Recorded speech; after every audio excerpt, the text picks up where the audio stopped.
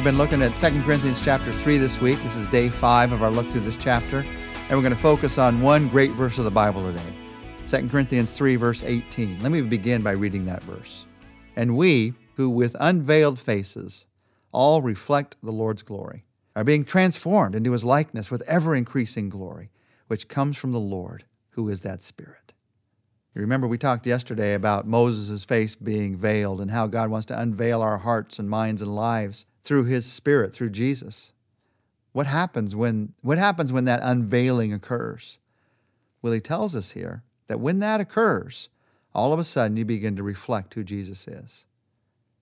You see, God's purpose in your life, God's number one purpose is to make you more like Jesus.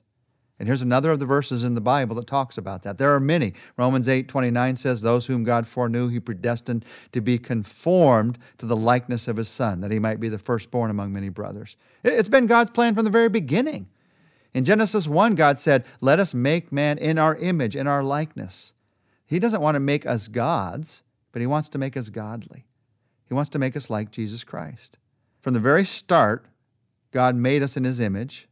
But mankind fell away from that through sin. We sinned, and so then God, knowing all the time what he would do, brought about our salvation through Christ. From the very beginning, though, you can see him saying, I want to make mankind like me. So he wants you to be like Jesus. Now, what does that mean? What does it mean to be Christ-like? What does it mean to be like Jesus? We don't have time today to look at all the passages in the Bible about this when he talks about reflecting the Lord's glory. What does that mean? But to me, to be like Christ means to think like Jesus, to feel like Jesus, and to act like Jesus. If that's not being impacted, the way I think, the way I feel, the way I act, how can I say I'm like Jesus? To be like Christ means I think more and more like Jesus, that my thoughts begin to be of the things of God. My thoughts begin to be of love for other people in ways that they were not before. And it means I begin to feel more and more like Jesus. I have the kind of emotions he would have when you see certain circumstances in life. The circumstances that would have brought him joy, are bringing him joy right now from heaven, would bring me joy. The circumstances that would cause Jesus deep hurt, cause me deep hurt. I feel like Jesus, and then I act like Jesus. I do what Jesus would have done in that circumstance. That's what it means to be like Jesus. And this verse, verse 18, gives us some insight into how that begins to happen in our lives. With unveiled faces, we reflect the Lord's glory, and through that we are transformed into his likeness with ever-increasing glory, which comes from the Lord, who is the Spirit. This is an insight into how God's making you more like Jesus. Christ's likeness is produced by letting Jesus Christ live through you. To think like Jesus, to feel like Jesus, to act like Jesus, he's telling us here, this is not a matter of imitation. You look at how Jesus did it in the Bible, and I try to imitate it. It's a matter of reflection. You live in relationship with Jesus, and it will naturally happen. This is not about trying to be like Jesus. Please do not do that. It'll wear you out, and you'll fall flat on your face again and again. Who of us could try to be like Jesus? This is about reflecting the life of Jesus by letting Jesus be himself through you. Here's just a simple truth of human life. Nobody can be Jesus but Jesus. So don't try to be Jesus. Let Jesus be himself through you. And these verses tell us how that happens. It happens through reflection. He reflects his glory through us. This is why the veil had to be removed. You might remember when Jesus died, when he died on the cross, the veil in the temple there was a veil between the holy place and the Holy of Holies. And that veil kept people from going into the place where God's presence was. That veil in the temple was torn in two, you remember, from top to bottom. And in that, God was saying, my presence is now dwelling in people. I'm going to make of my people a temple of the Holy Spirit. But he was also saying, I'm removing the veil. I'm removing the veil from your heart. And because he's done that, now there is freedom in Christ to reflect God's glory in your life. As you live in Jesus' presence, you will reflect Jesus' glory in your life. And because the veil has been removed, I now have the freedom in Christ to live in the presence of Jesus in daily life. As you live in Jesus' presence, you will reflect Jesus' glory. You can't help but reflect his glory because he is glorious. Now, how does this work? I'll tell you this, it's not instant.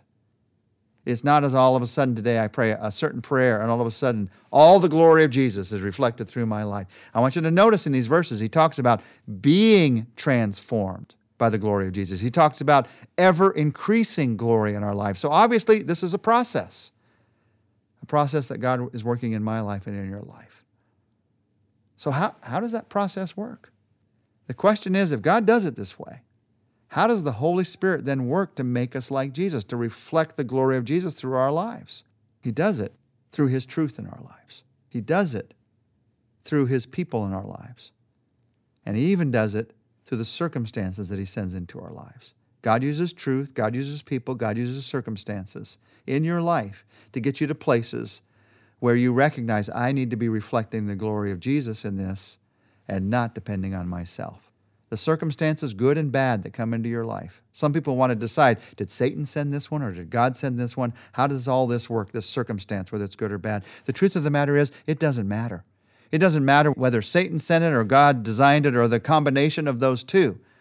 The truth is, God can use any circumstance in your life to get you to a place where you're living in the presence of Jesus in a fresh new way. And when you do that, you reflect his glory in an ever-increasing way. God also uses people in your life. You have people in your life who are reflecting God's glory. And through those people, God's going to show you something of who Jesus is, how Jesus wants to work in your life. He uses those people in your life. He most significantly uses his truth in your life. You see, as I pick up God's word, and as I read God's word, that's like a direct connection to the glory of God. As I'm reading through his word, as I'm seeing his truth, this is an opportunity for me to open up the door of reflecting who Jesus is in my life. That's why you need God's truth in your life. Now, I'm not talking about in a rote way. I'm not talking about in a way that forces God to do what you want to do. Some people read God's word and they think because I read it, God has to now do what I want. No, you read it in relationship to him. You read God's word in his presence.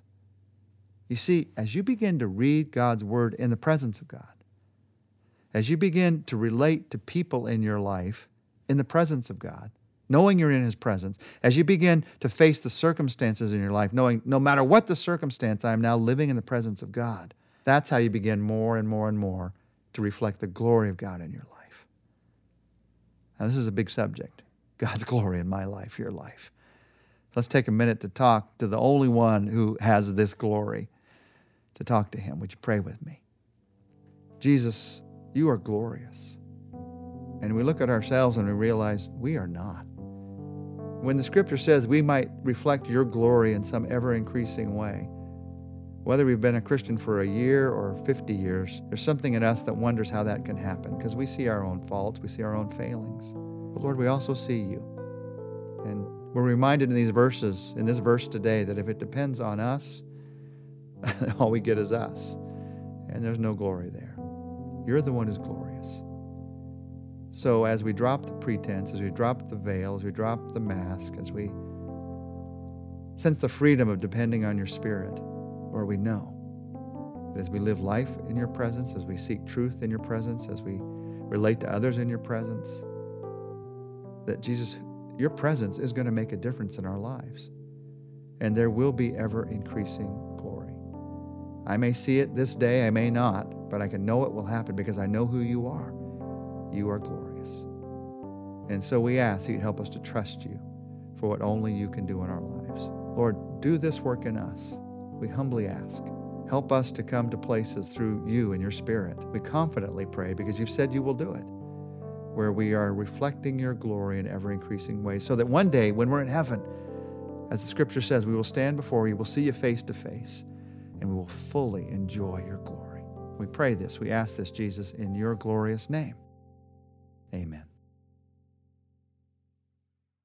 Next week we get to look at one of my favorite chapters in all of the Bible, 2 Corinthians chapter 4.